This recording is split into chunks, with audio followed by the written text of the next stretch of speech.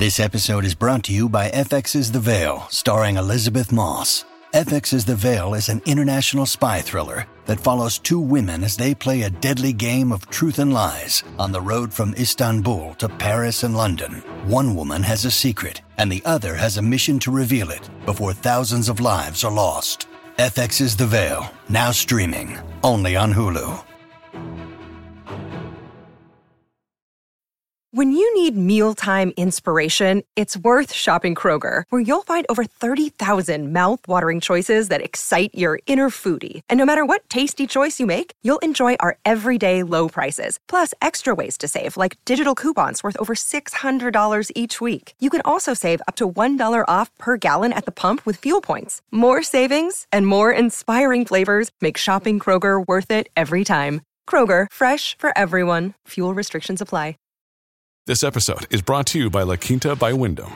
Your work can take you all over the place, like Texas. You've never been, but it's going to be great because you're staying at La Quinta by Wyndham. Their free Bright Side breakfast will give you energy for the day ahead. And after, you can unwind using their free high-speed Wi-Fi. Tonight, La Quinta. Tomorrow, you shine. Book your stay today at lq.com. Welcome to the New Books Network. Hello, and welcome to a new episode of New Books in Chinese Studies, a podcast on the New Books Network. I'm your host today, Lance Percy, and we are joined today by Ruth Mostyn, who is Associate Professor of History at the University of Pittsburgh, where she is also Director at the World History Center. Hello, Ruth. Hey, how are you doing? Great, and really pleased to be talking to you today about your wonderful recent book, The Yellow River, A Natural and Unnatural History. But before we jump into that, I was wondering if you could first give us a short potted biography of your career so far. Sure. Well, I did my PhD at UC Berkeley in the 90s, and I was sort of going along just kind of being a normal Chinese history grad student and working on a dissertation in a topic that would today be called spatial history, although that term did not exist at the time, but a dissertation about the spatial organization of political power, state power in Song Dynasty China, the 10th to the 13th century, and doing it in the way that historians are trained to do it, reading lots of documents and interpreting the documents. And I got involved kind of serendipitously while I was a grad student with a project called the Electronic Cultural Atlas Initiative, directed by Lou Lancaster. And it was a very early digital humanities project. The term digital humanities also did not exist at the time. It was called humanities computing.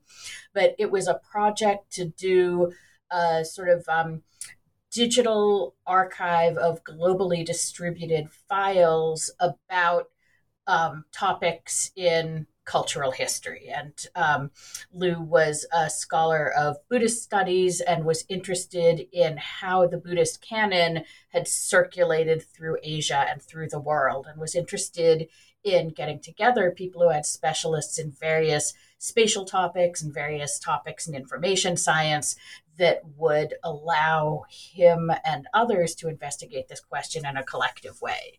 And so I got involved with ECI, and it blew my mind. It changed my world to realize that there were ways of thinking about the past that were visual, that were based on structured data, that GIS existed, that it's possible to spatially model the past using software platforms, and also that it was possible to ask and answer big questions by working collaboratively.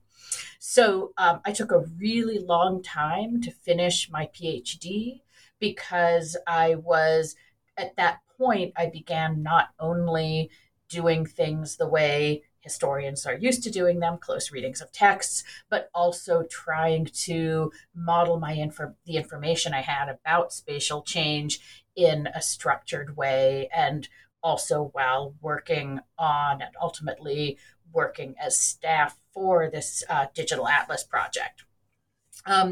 So I finished my degree. I published the book, ultimately, the dissertation book.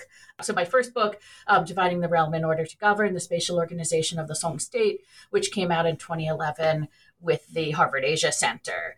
And that book utilized this spatial data that I had started modeling and collecting as a graduate student.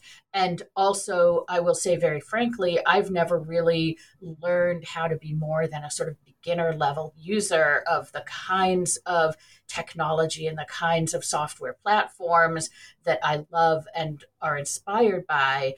I'm always the historian in a team that also involves other kinds of scholars. And so I worked very closely and with tremendous inspiration from my then graduate student, Elijah Meeks, who created a really fantastic database, a website, and did a lot of the analysis and cartography for that first book.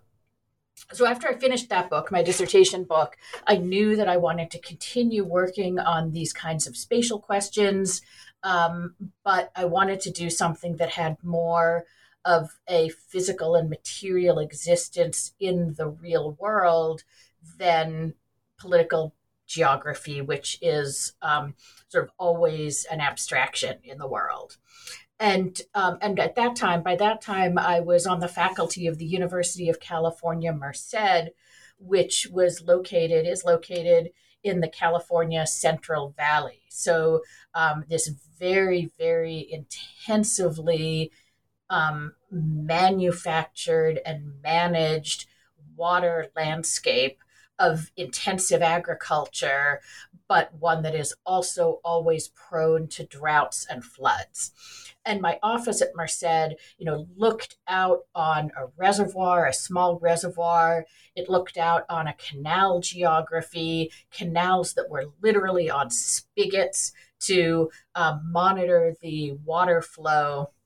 And so I got really interested in water and how water functioned in agricultural landscapes. And so I decided I wanted to do something having to do with water history for my next project.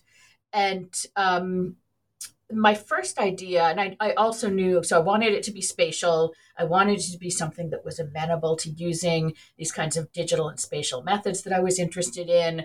And I'm also always interested in really long-term and large-scale history. And the first thing I started scoping out for my second project, the one that ultimately has become the book we're talking about today, was actually going to be about the Dujiangyan waterworks on the Min River in Sichuan.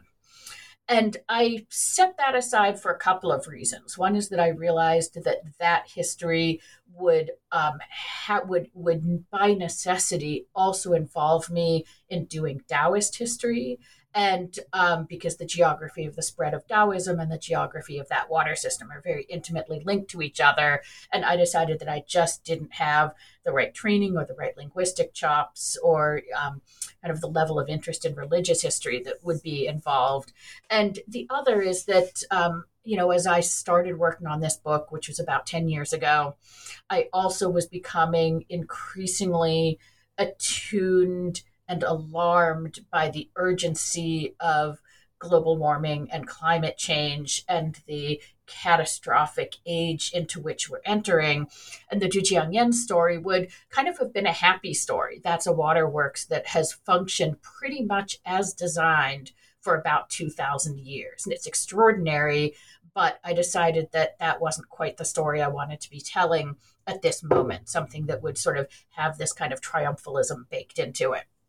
And so that's when I started working on the Yellow River.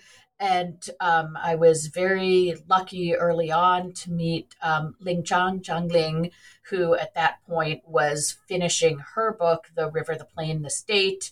And, I had some great conversations with her. She helped to make introductions to some of her colleagues in China, where the study of the Yellow River is its own gigantic field.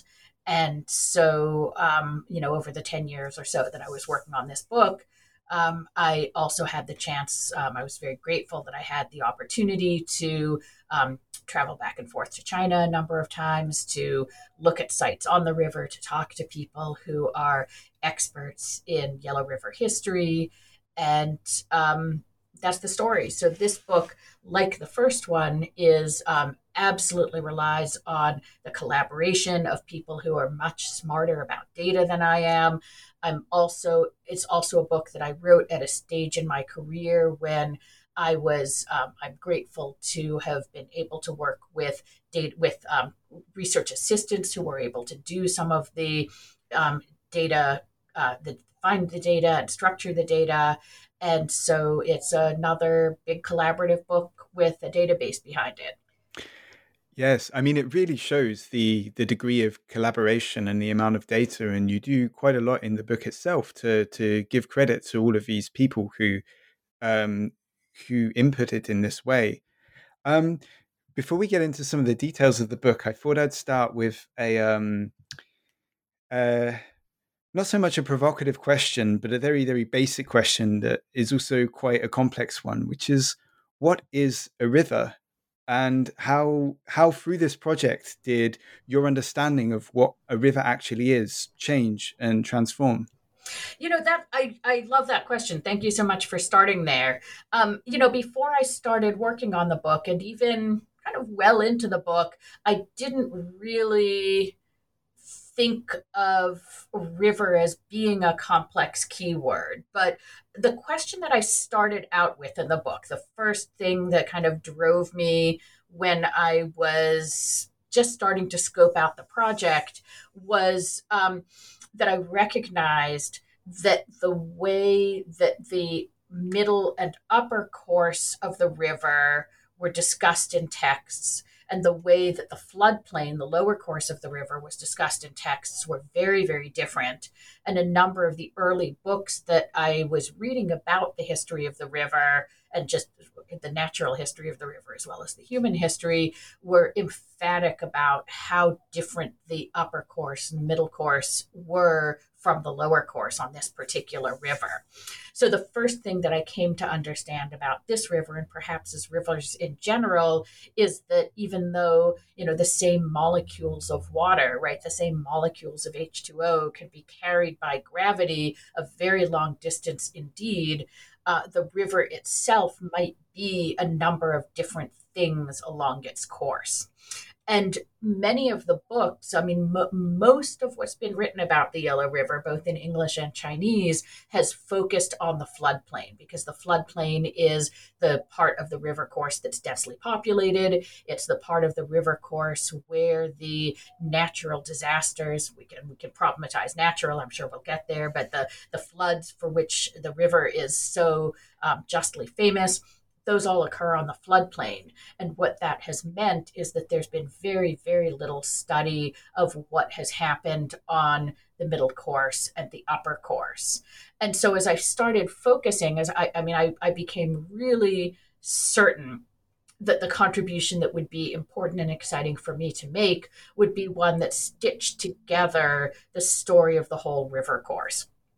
And as soon as I started doing that, I realized that what I was going to have to be thinking about was not a sort of neat channel of water, but rather an entire watershed, right? Because the story of this river is so much a story not of what happens to the water, but of what happens to sediment. And what that means is that I need to be studying the entire large region from which the sediment that washes into the river in its middle course comes. And then on the floodplain, I need to be studying not just the one channel of water or the multiple channels of water that can be mapped at any given moment, but the entire larger region through which that water has flowed and might flow.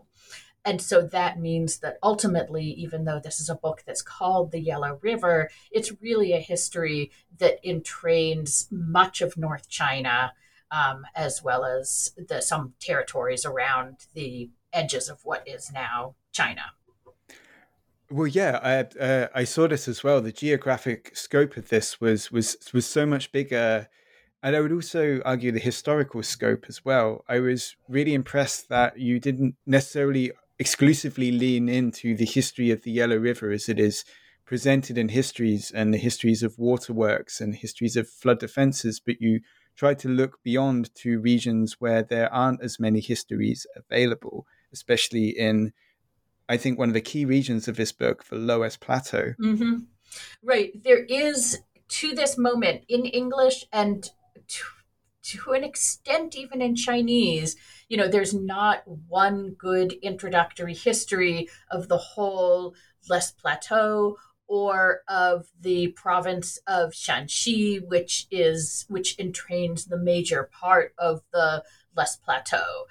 This is something where, when I was in the midst of researching the book, I assumed that I would be able to find, one or two good books that had come before me, shoulders on which I could gratefully stand, of other scholars, ideally in English or in Chinese, either way, just one sort of history of the Loess Plateau, history of the province of Shanxi, and it just doesn't quite exist. So it was, I kept having to remind myself that I wasn't setting myself the task of writing a sort of a big kind of magisterial history of the whole Loess Plateau, but it's really striking to me that there isn't such a thing. And not to sort of switch gears, but I'm also really surprised that in English, there's still not one big history of the Grand Canal, which is another one of the spatial and human pieces of infrastructure without which the history of the Yellow River wouldn't make sense. Yes, I remember the Grand Canal features recurringly throughout this book as well, and its relationship to these various waterways.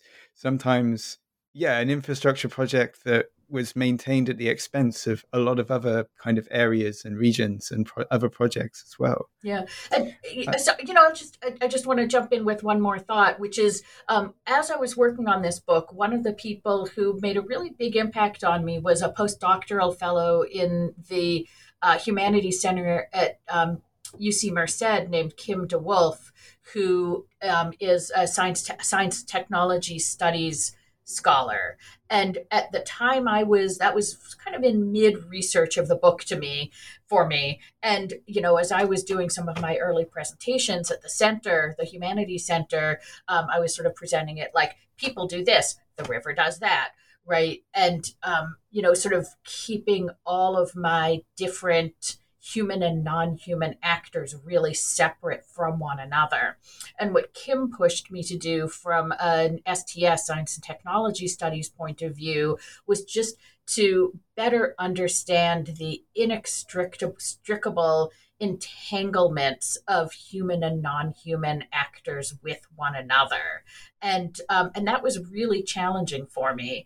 But I ended up doing a lot of reading around that time in science and technology studies and articulating the language for how to better understand the agency of non-human actors in history, and also better understand both conceptually and in language how to describe interrelationships and causality in ways that are both more complex and more amorphous than I think historians have tended to do in the past.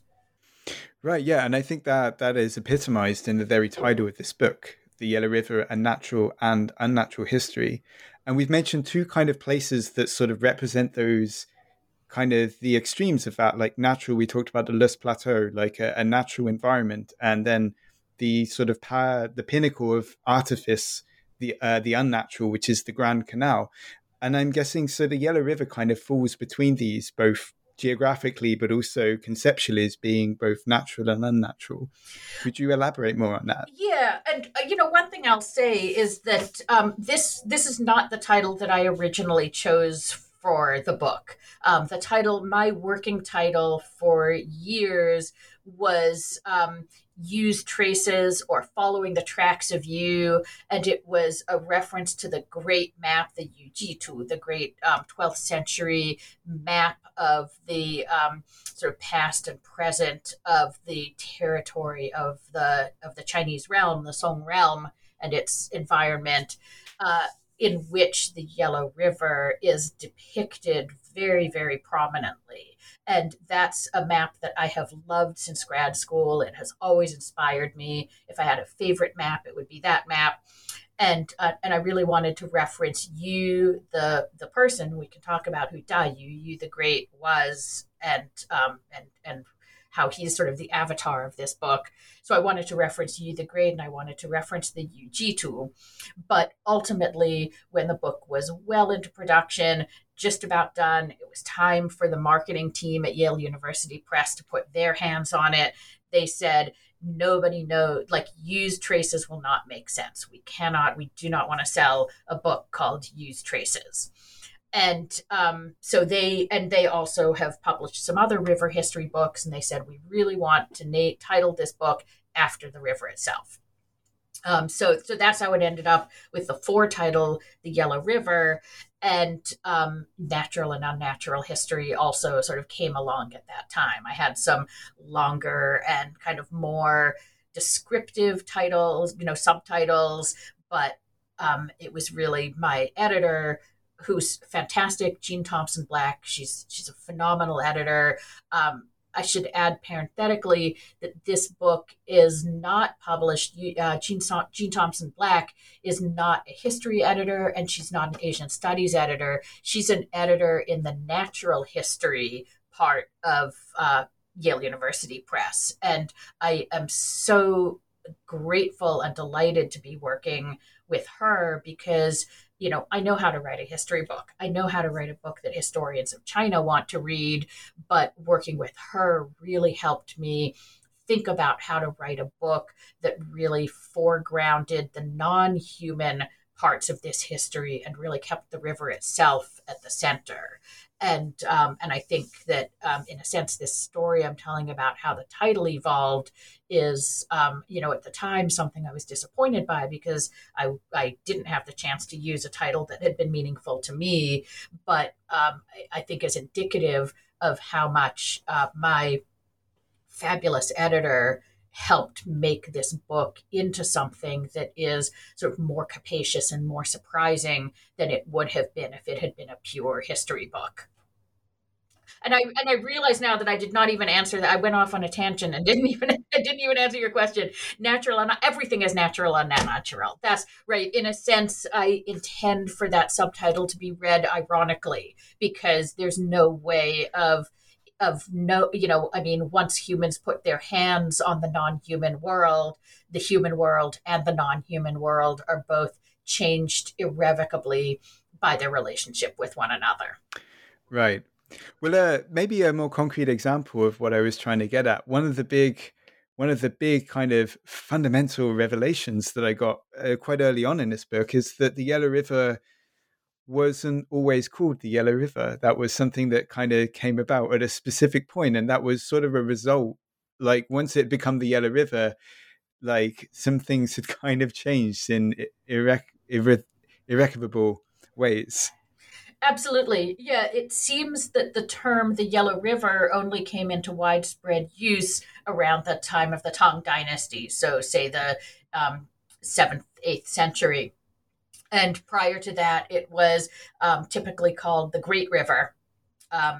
And so one of the things and it's not that the river was never yellow before that. It's not that it never flooded.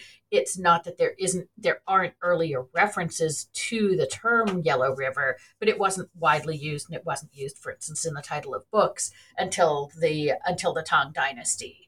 And so that's one of the ways that you can see the way that the river was transformed by human activity, and also the way that human activity, in a sense, transforms the river. It turns it, right, when you rename something, you turn it into something different than it was before. People see it differently.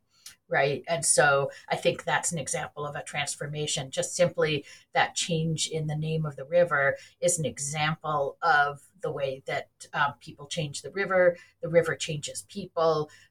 Things get redefined over time, right? The river is not just one thing.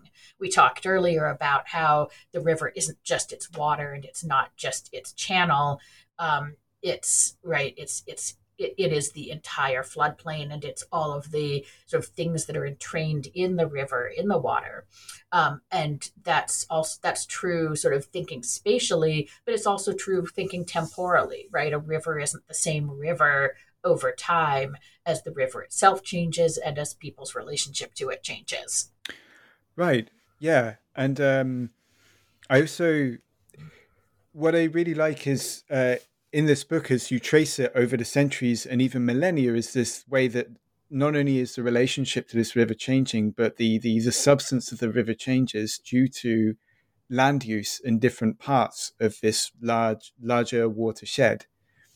And what I really appreciated when you were talking about the upper reaches of the river and the Los Plateaux is that you didn't normalize agriculture as you would do in a lot of conventional histories, especially histories that talk about a civilization, the Chinese civilization, this idea of land use, agriculture expansion being seen as net positives. Whereas when you talk about the Loess Plateau, it's seen as something that it vacillates the degree to which the Chinese states encourage intervention into these regions and expansion of agricultural activity. But there's always a sense that this is just one of many options that could have been done with this land, and it has its consequences further downstream. Right. Well, like so many things in history, once things happen, right, they are the things that exist. It's a one-way street. Once you have a dense population on the Loess Plateau, there's, those people exist. Once you have farming, right, you have farming. So I'm always really interested in these sort of moments of choice, these kinds of one-way streets. And then the other thing that is, one of the other things that is in the back of my mind and is a little bit more implicit than explicit in the book, but is always something that I was thinking about was settler colonialism, right? And rethinking, using some of this kind of terminology that we tend not to apply to Chinese history just because things seem like foregone conclusions, right? We tend to use terms like settler colonialism for places where that process is clear, it's in recent memory, it's vivid, right? It's, topics like the, settlement of the American West, right? The colonization of the American West by Anglo settlers. We tend not to use that kind of language and terminology for China because it seems like it happened so long ago. It just gets naturalized. But I think the task of the historian, right, always the task of the historian, always, is to take things that have seemed like they have always existed and to try to find their points of origin, to try to find those moments when something that seems like it's always been some way became that way. That's what I love about doing really, really long-term history like this also. And so, I was, one of the things that I was able to identify was the moment, the sort of particular kind of pivot moments of intensification when, always in the context of war, always in the context of colonialism, there were periodic moments where there were Chinese regimes that wanted to move farmers onto the Loess Plateau and to move garrisons of soldiers, often farmer soldiers, right, who were expected to grow a portion of their own food, right.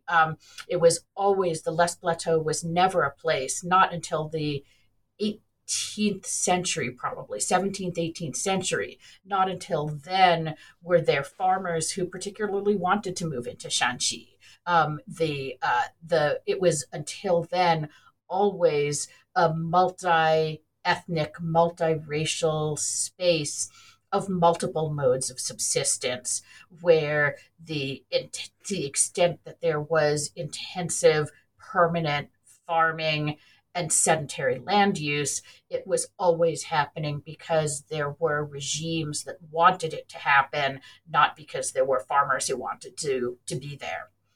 And of course, the history of lumbering is also really significant. And that was something that came into focus for me only fairly late in the research for this book. But the fact that there was so often a timber shortage in North China and the need to find timber for construction, timber for fuel, that was one of the main causes of slope erosion, in addition to farming on the Loess Plateau.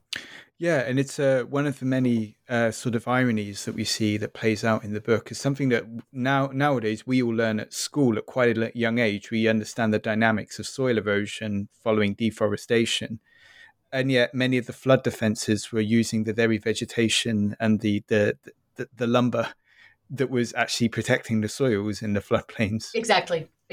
And, and this is, one of the ways that complex, right? It's not that there was a good alternative to that, right? At the point, I'm still really, I'm sort of obsessed with this question of, once you make environment transforming and society make transforming choices, that's what you've got. You can't walk away from the entire North China floodplain, right? Once there are people there, they're there. So at that point, you have to build up flood defenses. But I should say what's interesting about that, I mean, I on the one hand, yes, foregone conclude, right? Yes, once some structure is put in place, it's there. But one of the other things that I discovered that was really interesting was how often, I mean, until fairly late in time, right? And in a sense, throughout the entire history that I'm describing here, there were always dissenting voices, right? There were always people in the government who said, we shouldn't be building all these garrisons on the Loess Plateau, or we shouldn't be maintaining these high levees and trying to stop every flood on the floodplain, right? There were always alternatives. There were always opportunities to make the interventions less intensive and to support different kinds of people's behavior. And, in my mind, again, implicitly more than explicitly, I have always had the present day in mind as I've been working on this book and thinking, for instance, about wildfires in California or floods on the Mississippi, and realizing how much American political policy and insurance policy has encouraged people to engage in environmentally risky behavior and to situate themselves in environmentally unstable places. And that's not necessary, right? That's something that with some relatively small policy changes, people would be behaving very differently. Land values would look very different. And that's crystal clear to me here in 2022. But that's also clear to me. I mean, it's not in as clear focus because I'm not living it myself, and the sources that I have access to are more limited, but it's also very clear to me how much that was the case in both the Loess Plateau and the floodplain of the Yellow River throughout history, and the fact that there were always advocates for doing things differently. What we think of as being the sort of the classic Yellow River, the high investment, high disaster floodplain version of the Yellow River was really something that existed in that way only in the 18th century, the long 18th century, essentially. Right. Yeah. I think the sentiment that you just expressed, you sum up very, very aptly in a sentence that I even wrote down in my notes. I thought it was so succinctly kind of fitting, which is that the gulf between expert knowledge on the one hand and the universe of political possibility on the other can sometimes be very wide indeed. I really relish this as kind of summing up something that followed the narrative that you were giving us of the Yellow River, but also spoke to us now in this current time of ongoing climate crises. Absolutely. I don't know. Have you watched Don't Look Up yet on Netflix? Yes, Right, yes. right. I had forgot. You just read back to me a sentence that I wrote that I love. It's a great sentence. I like, oh, right, I wrote that sentence. And that's exactly also the story of Don't Look Up, which is, sort of so much feels like the narrative of the moment, the movie of the moment, which is 100% about exactly that topic. At Evernorth Health Services, we believe costs shouldn't get in the way of life-changing care, and we're doing everything in our power to make it possible. Behavioral health solutions that also keep your projections at their best? It's possible. Pharmacy benefits that benefit your bottom line? It's possible. Complex specialty care that cares about your ROI? It's possible. Because we're already doing it. All while saving businesses billions. That's Wonder made possible. Learn more at evernorth.com/wonder. I will say, though, so in your research, when you came across these dissenting voices, what did it feel like to read time again? Because I remember there were some that were in the kind of early medieval period of the 3rd and 4th century after the Han Empire, and then later on there was some in the Song, I think, and I did write in my notes there was Liu Tianhe in the Ming, and others in the Qing. So these people keep cropping up. How did it feel when you found these? Like, oh yes, and then you realize, like, well, you know how it ends. Right. Well, what's interesting is, and by doing this history that is this much long-term history, I'm able to focus on things being cyclical rather than having one and only one ending point. I think often about the story of the floodplain during most of the Ming, where the people who were sort of winning the policy disputations were the people who said, let's maintain multiple channels, let's do less levee building, let's make the Grand Canal function less efficiently, but spend less money and less effort on trying to transform this landscape. And those people won until the late 15th century.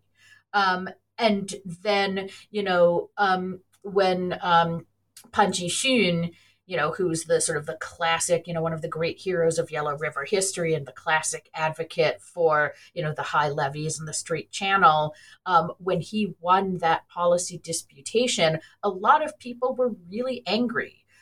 Both because of the changes in land use that caused, and because of the cost in labor and money to implement that policy decision.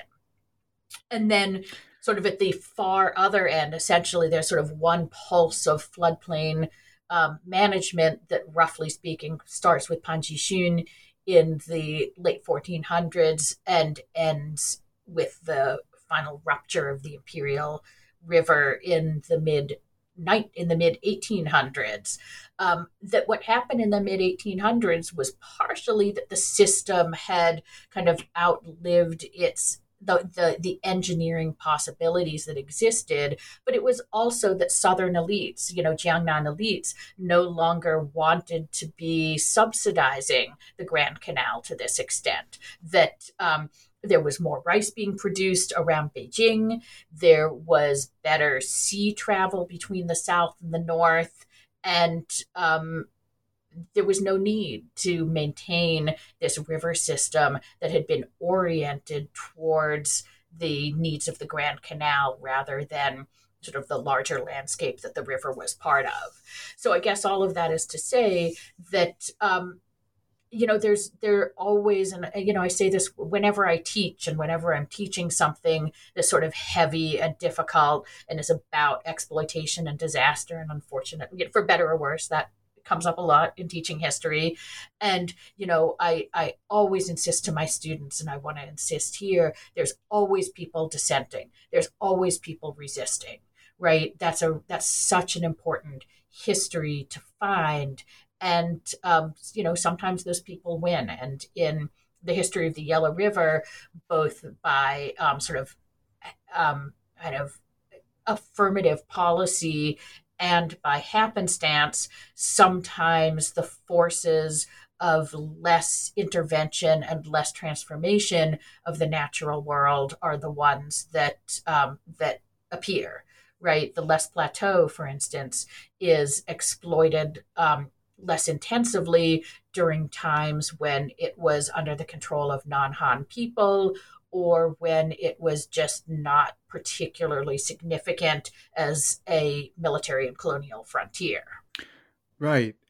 I will say, just on the other side, because I definitely, every time a dissenter kind of appeared pointing out that they should be looking more upstream and looking at how to manage the Les Plateau rather than these mitigating factors of floods downstream in the floodplain, I was also impressed, and you go into quite a lot of detail about all the measures that were carried out in the floodplain.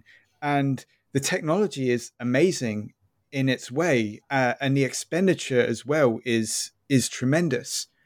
And what really struck me about it is, while we're reading these dissenting voices, which we now with hindsight are like, well, yeah, scientifically they're onto something here, even if their methods are different to the ways that we understand things now. But then the people that are winning out in managing the Yellow River in the ways that they were, it wasn't like it was out of apathy either. It was more like it was almost this entire institutional kind of apparatus that had its own inertia. Right, absolutely. And, one of the things that I always look for when I'm thinking about institutional actors in history is, what are their incentives, right? And one of the places that was really clear to me in this book, I mean, one is, starting in the Song, the fact that what floodplain prefects and magistrates, county and prefectural level officials, were rewarded for over the course of their careers is, were they able to keep the peace? Were they able to keep collecting taxes within their district? That's all. So, of course, what that's going to lead to is very poor river basin level policy, very low chance of cooperation among officials, but officials within their own district wanting to make sure that people are eating, people have jobs, people are able to stay on their land, and that the river isn't flooding within their borders, right? And so that's going to lead to a policy of always wanting to build more levees, more canals, more waterworks, and bring in more population. That's just simply how the incentives work. And likewise, I mean, another place that came really clearly into focus for me is on the Qing Dynasty Les Plateau, where by then the results of deforestation were very, very clear indeed, but where the incentives for officials were always to turn more land over to agriculture, raise more taxes, bring in more population, export more trees. There were never any kinds of incentives for engaging in activities that were supportive of conservation, even when it was crystal clear. It was no question to anybody that there were conservation measures that were possible, but in no way without, someone would have to sacrifice their whole career in order to implement any of those practices at the local or regional level. Yeah. Do you think that this then has kind of lessons for today, sort of understanding this institutional kind of inertia and these kind of sets of incentives and whether they exist or not? Absolutely. I mean, the only way to make any kind of social change is to change the incentives for the people who have to implement the social change, right? And as long as people are still getting rich on the status quo, as long as people are still maintaining power on the status quo, it's not going to change. So I hate to feel pessimistic about that, but I think that, the only way to make social change that changes the incentives is to rupture the structures from which those incentives arise. Right. And I'd also like to point out in your epilogue of this book, you introduce us to a concept and a term that has been in circulation now for a few years, the idea of the Anthropocene. And you relate right up until today the situation with the Yellow River. Now, some of its conditions are being exacerbated by global climate change now in ways that previously, when there was more like natural kind of instances of global climate change, that, you know, the fluctuations of global climate over the centuries. But now with this new era that we're in, like some of these issues are going to be even harder to address. Right. I'll tell you, one thing that I think about a lot, and that I think I mentioned just in one paragraph in the epilogue, is that a huge percentage of all of the new tree cover being planted anywhere in the world is being planted on the Less Plateau. And it's remarkable to travel. And I think I have some photographs of this that I took on one of my trips. It's remarkable to travel through the Less Plateau right now and see, you know, acre after acre, mile after mile. I mean, you travel, you know, I took these train rides across the Less Plateau and saw, you know, mile after mile after mile of, you know, new trees being planted on these hillside slopes. And that reminds me, that's another reminder that the story is never over, right?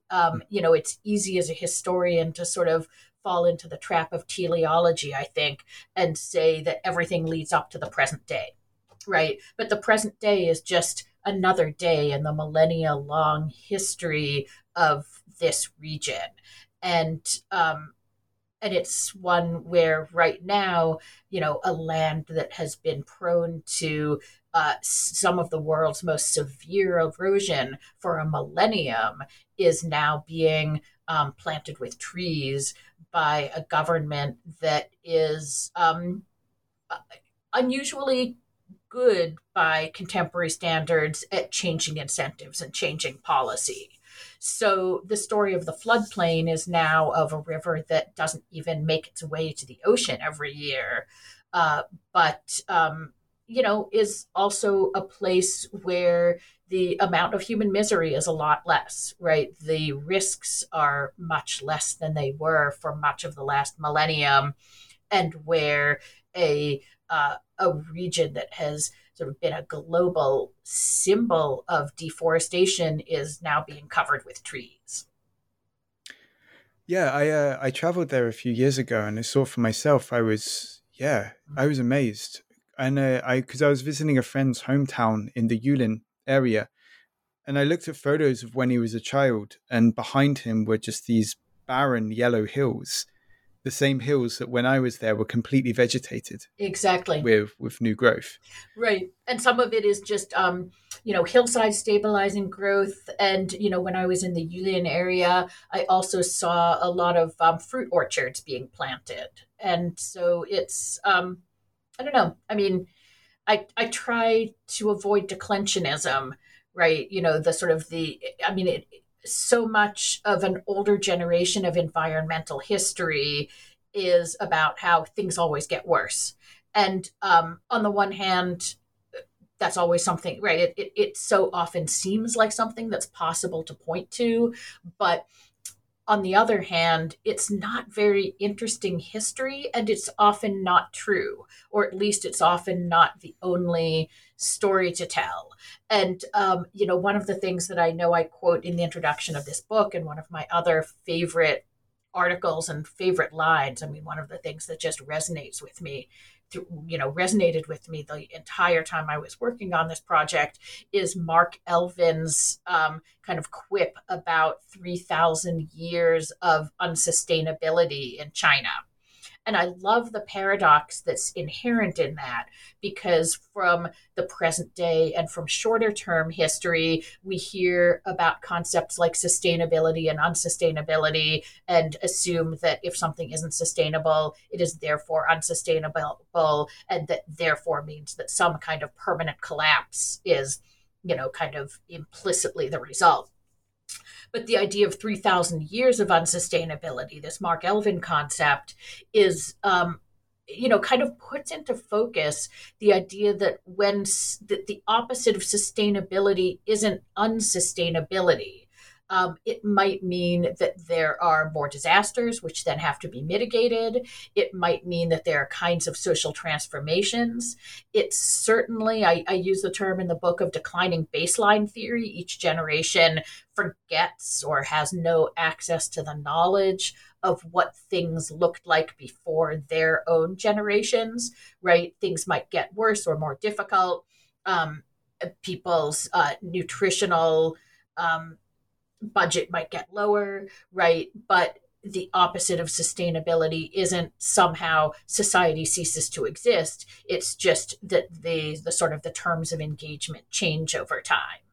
And, you asked a few minutes ago about the Anthropocene, which, I use the term in the book, I use the term in my classes, but it's one that I have become sort of increasingly disenchanted with because I think it puts, on the one hand, not enough of an emphasis on the fact that humans have been transforming environments for a very, very long time indeed, and also on the fact that the world that exists still today outside of the capacity of humans to make changes, for better or worse, is still very high.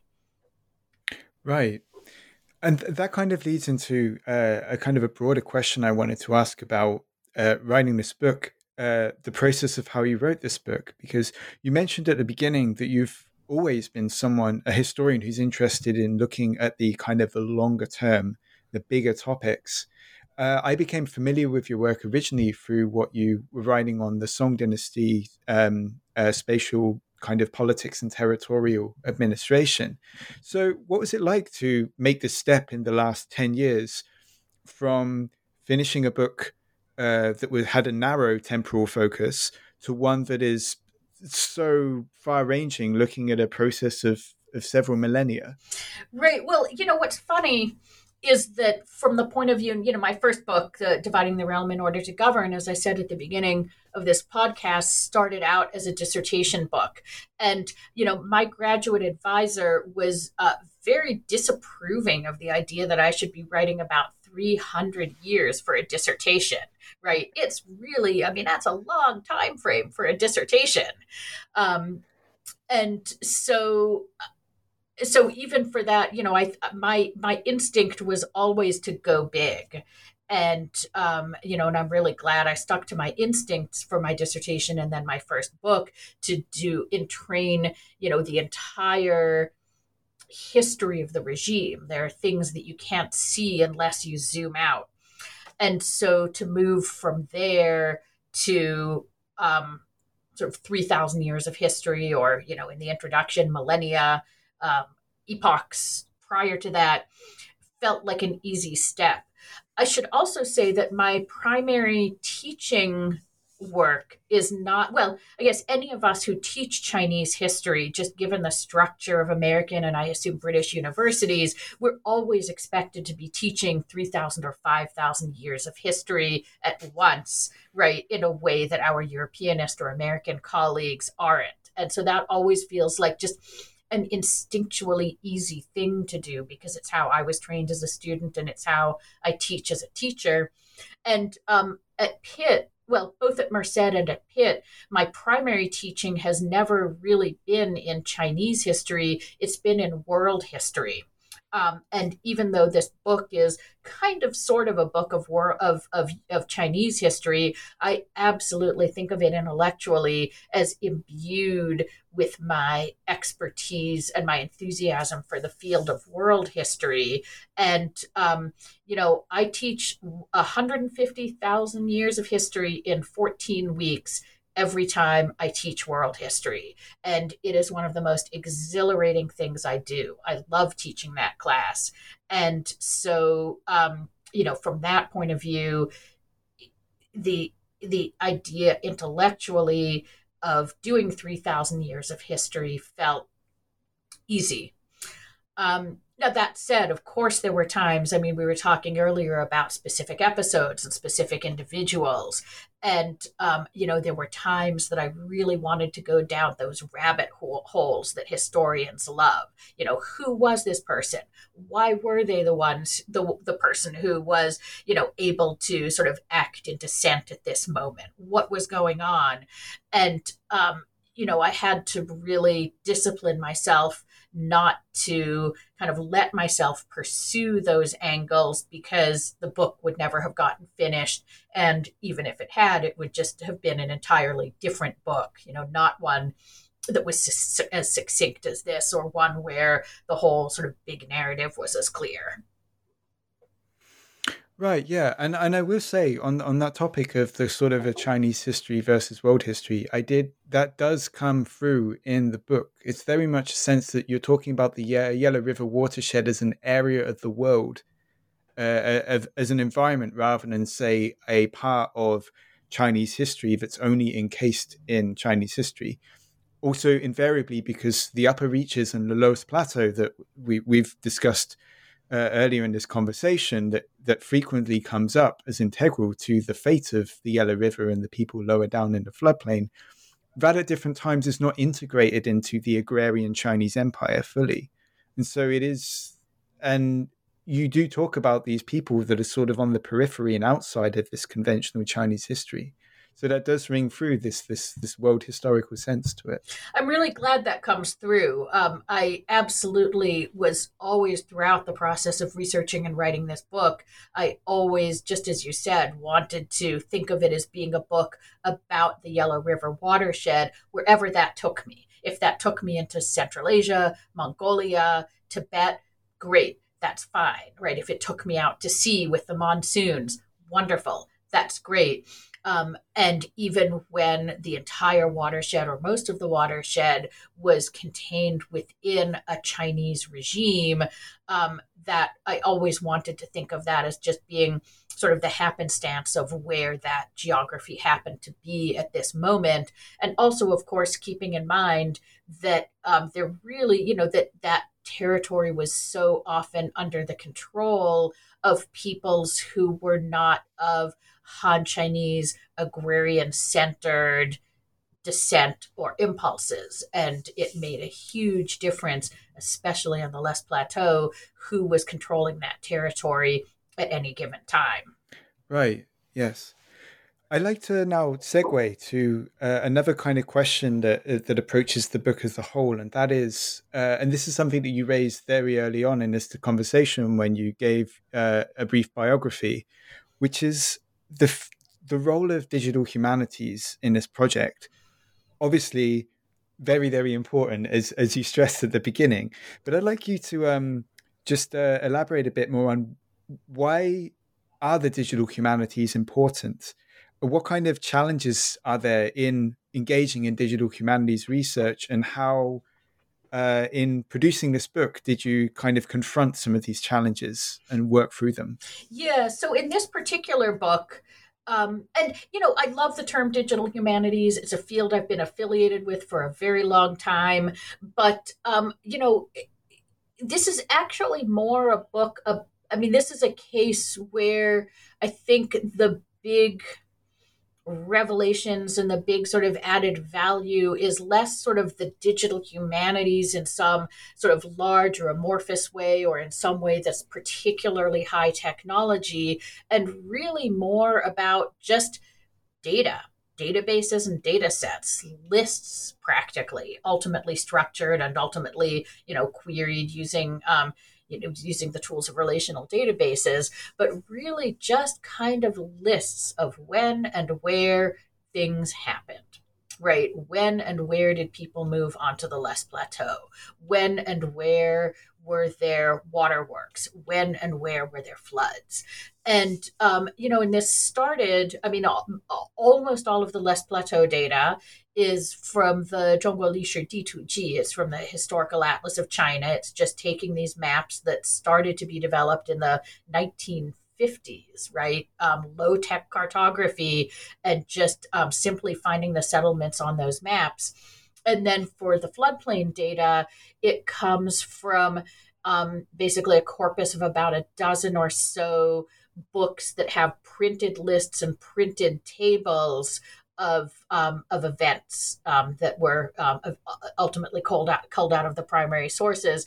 In Chinese, the Nianbiao tradition, right? The sort of the analytic writing of just like listing things that happen, year after year, in a timeline series. And really, almost all the core data for this book is from that kind of Nianbiao type of writing. It's just lists of events.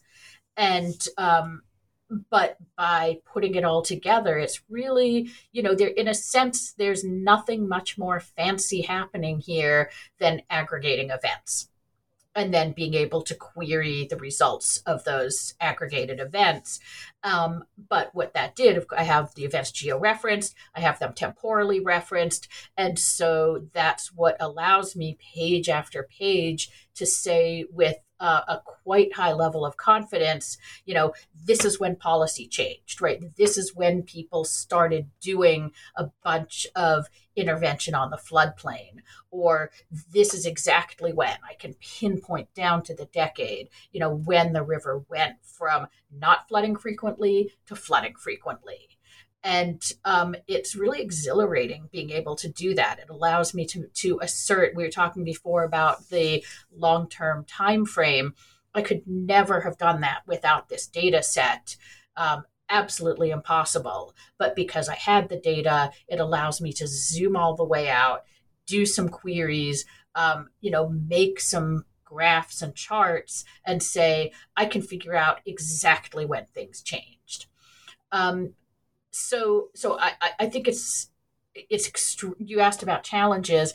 Oh my God, did this take a long time? Oh my God. Right. I told you it took 10 years to write this book. Part of that is just, I write slow. Life is complicated. I switch jobs in the middle, raising a kid, right? Life intervenes, but also, oh my God, is it hard working with all that data? And it's not something that I could have done without the luxury. This would have been an impossible first book, both because it took so long to sort of collate and make sense of the data, and also because it involved such a large and expert team of database experts and cartography experts and research assistants. So, I want to acknowledge some of my key collaborators and assistants. Ryan Horn was my postdoc at Pitt for 2 years, and then working with me for a third year beyond that was my data wrangler and cartographer and visualization person. I could not have done this without him.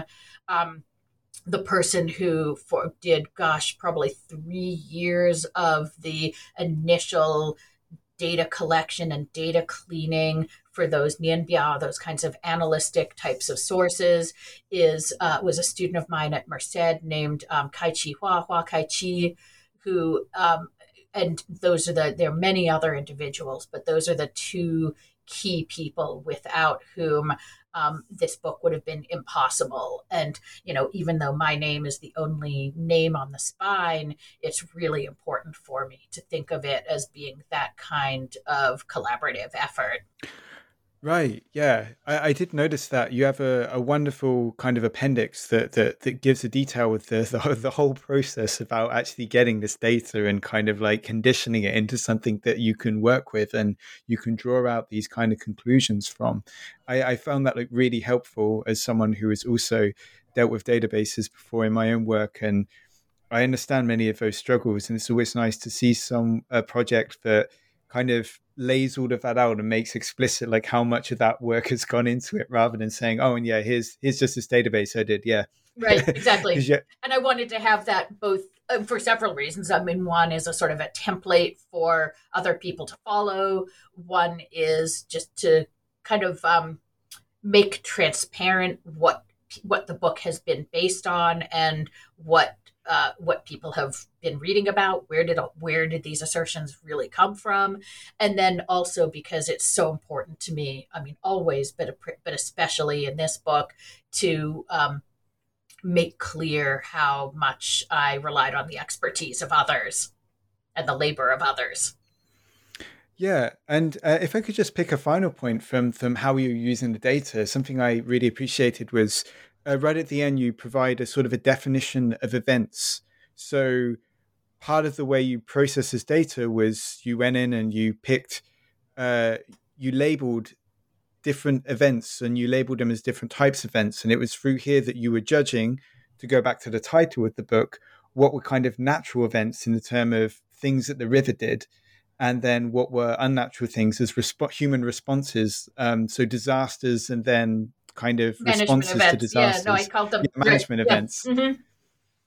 Yeah. And go ahead. Sorry. Mm-hmm. Oh, no, please. Yeah, no, that was, and right. One of the things that I say in the introduction to the book is that when I talk about what happened, I'm always talking, right, I have some environmental science that I'm relying on, but to the extent that I'm relying on my data, and I've been misspeaking a little bit for the last few minutes, this isn't what happened. It is attestations of what happened. It is what happened according to what was recorded in a range of kinds of sources written at or near the time of the event. And that's really clear. I mean, there's one interesting anomaly in the data set, which is that during the Jin dynasty, the period when the Song, saying this for the benefit of people who are not experts in the period, right, when the Song regime controlled basically the Yangtze Basin and the lands to the south of it, and the Jin, Jurchen invaders controlled the North China, right? So this is from the early 1100s through on to the mid 1300s.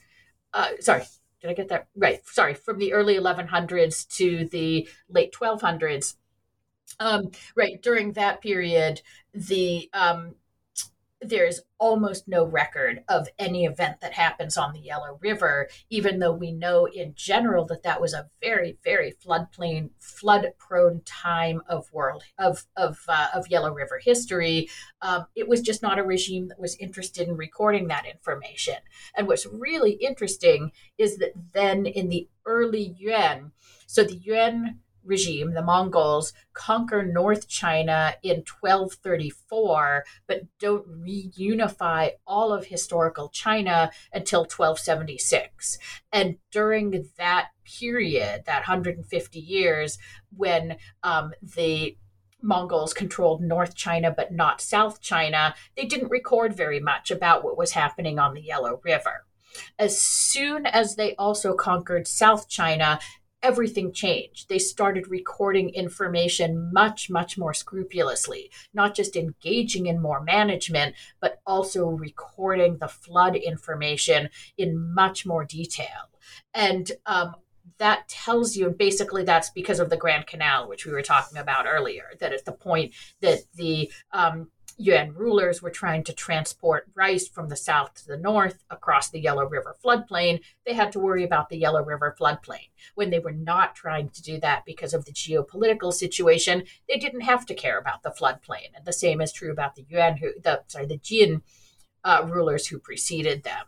So all of that, there's a kind of elliptical and long-winded way of getting back to thinking about data, which is that his digital historical projects are always based on ultimately the same sources that we learn to read as historians, right? When I was doing my mini bio, I said I started out as a traditional source reading historian and changed into something different. Excuse me, I'm sorry.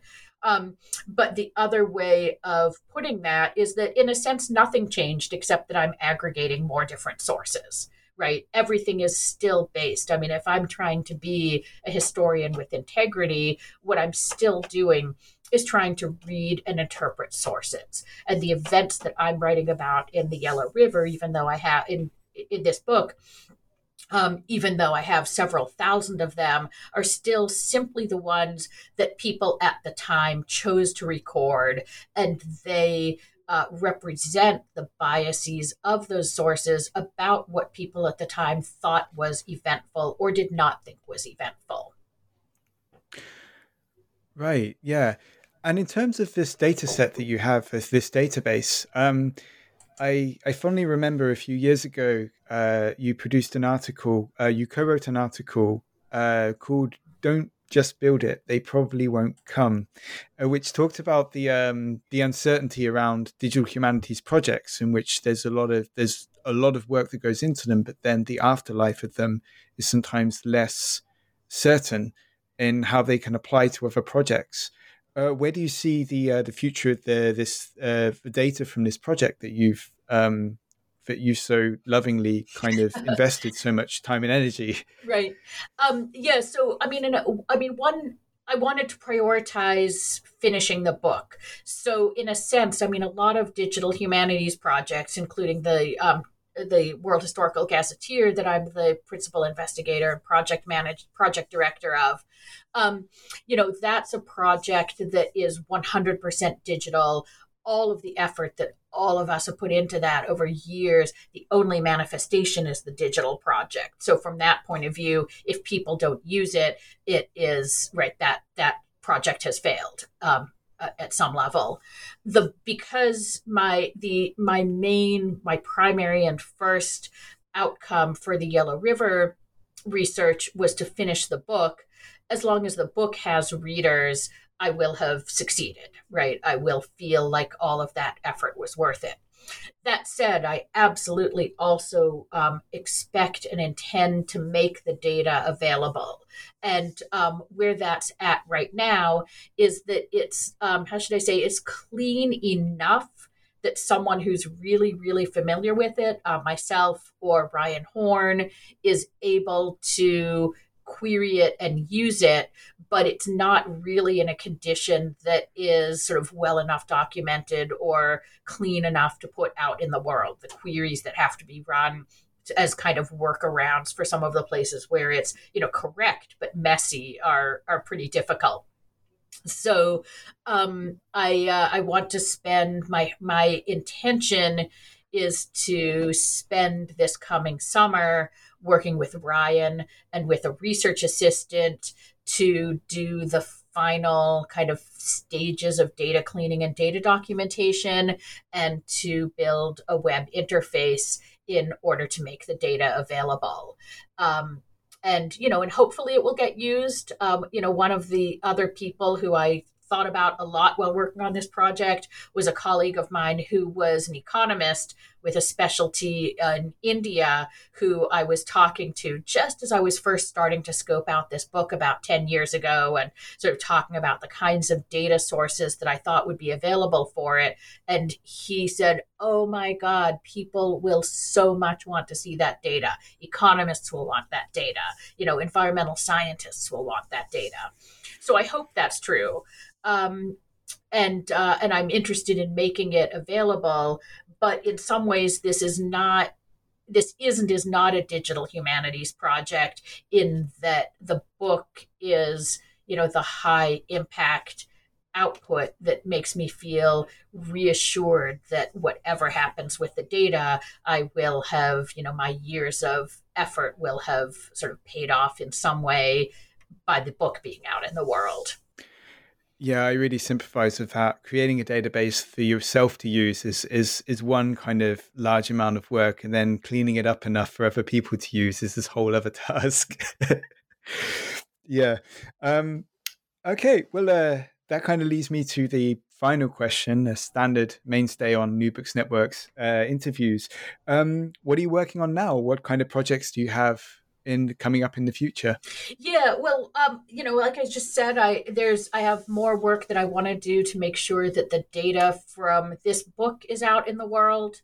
I would also like to follow up on a couple of those rabbit holes that I kind of disciplined myself to walk past while I was working on the book, but that I'd now like to get back to. So those are the things that kind of directly come out of this book. And then, I mentioned a few minutes ago that I'm the project director of the World Historical Gazetteer, which is a infrastructure and content for mapping historical place names worldwide as they have changed over time. And it's online at whgazetteer.org. And I've been another collaborative project, a fully digital project. My close collaborator there is Carl Grossner, who is a geographer and software developer. And we currently have about 60,000 historically scoped place names and hundreds of thousands, maybe over 1 million non-historically scoped place names. And the idea is to be able to create infrastructure for people who want to map historical place names in over time, create tools for teachers, create a reference work, and also tools for people who have a bunch of historical place names to be able to enhance those place names with information that we already have in our databases. So I'm really energized by that project. I'm working really hard on that.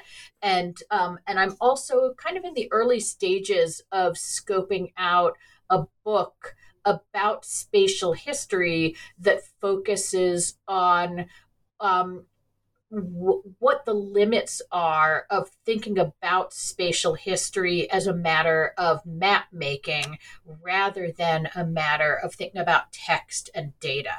And that's something, although that's going to be a book that is global in scope, is kind of more a work of theory than a work of history, it's absolutely informed by what I've done in the Yellow River and in Dividing the Realm prior to that, which is that the maps are always the least important and least interesting in some ways part of my data. It's really more a matter of sort of tracking events, the complexity of historical events over time, rather than starting by thinking about spatial visualization. And so that's what I really want to explore in the book that I'm kind of starting to think about, an outline that grows out of my work on historical place names. And then I also have a kind of ongoing project that I'm still sort of trying to find traction on, about the Anthropocene as an epoch of loss. That I've been working on with a colleague of mine at Pitt, a political scientist named Michael Goodhart. And, that's something that's kind of transmogrified over time. As I was saying earlier, I've become kind of disenchanted by the term Anthropocene. But the idea is exactly exploring some of these questions about, when we reach the limits of sustainability, what carries forward and what doesn't, and how do we think about that, and how do we as humanists and social scientists bear witness and commemorate what gets lost, while also understanding that loss doesn't mean total collapse. And so that's another project that probably will not take the form of a book, could take the form of a book, probably won't exactly be a work of history, but is absolutely informed by many of the insights that I reached working on the Yellow River. Nice, fascinating. I always love how one project kind of creates so many more sort of potential avenues for projects, be they rabbit holes, be they theoretical inspirations, be they realizing that there are things that you don't look at in the process of what you do look at. Absolutely.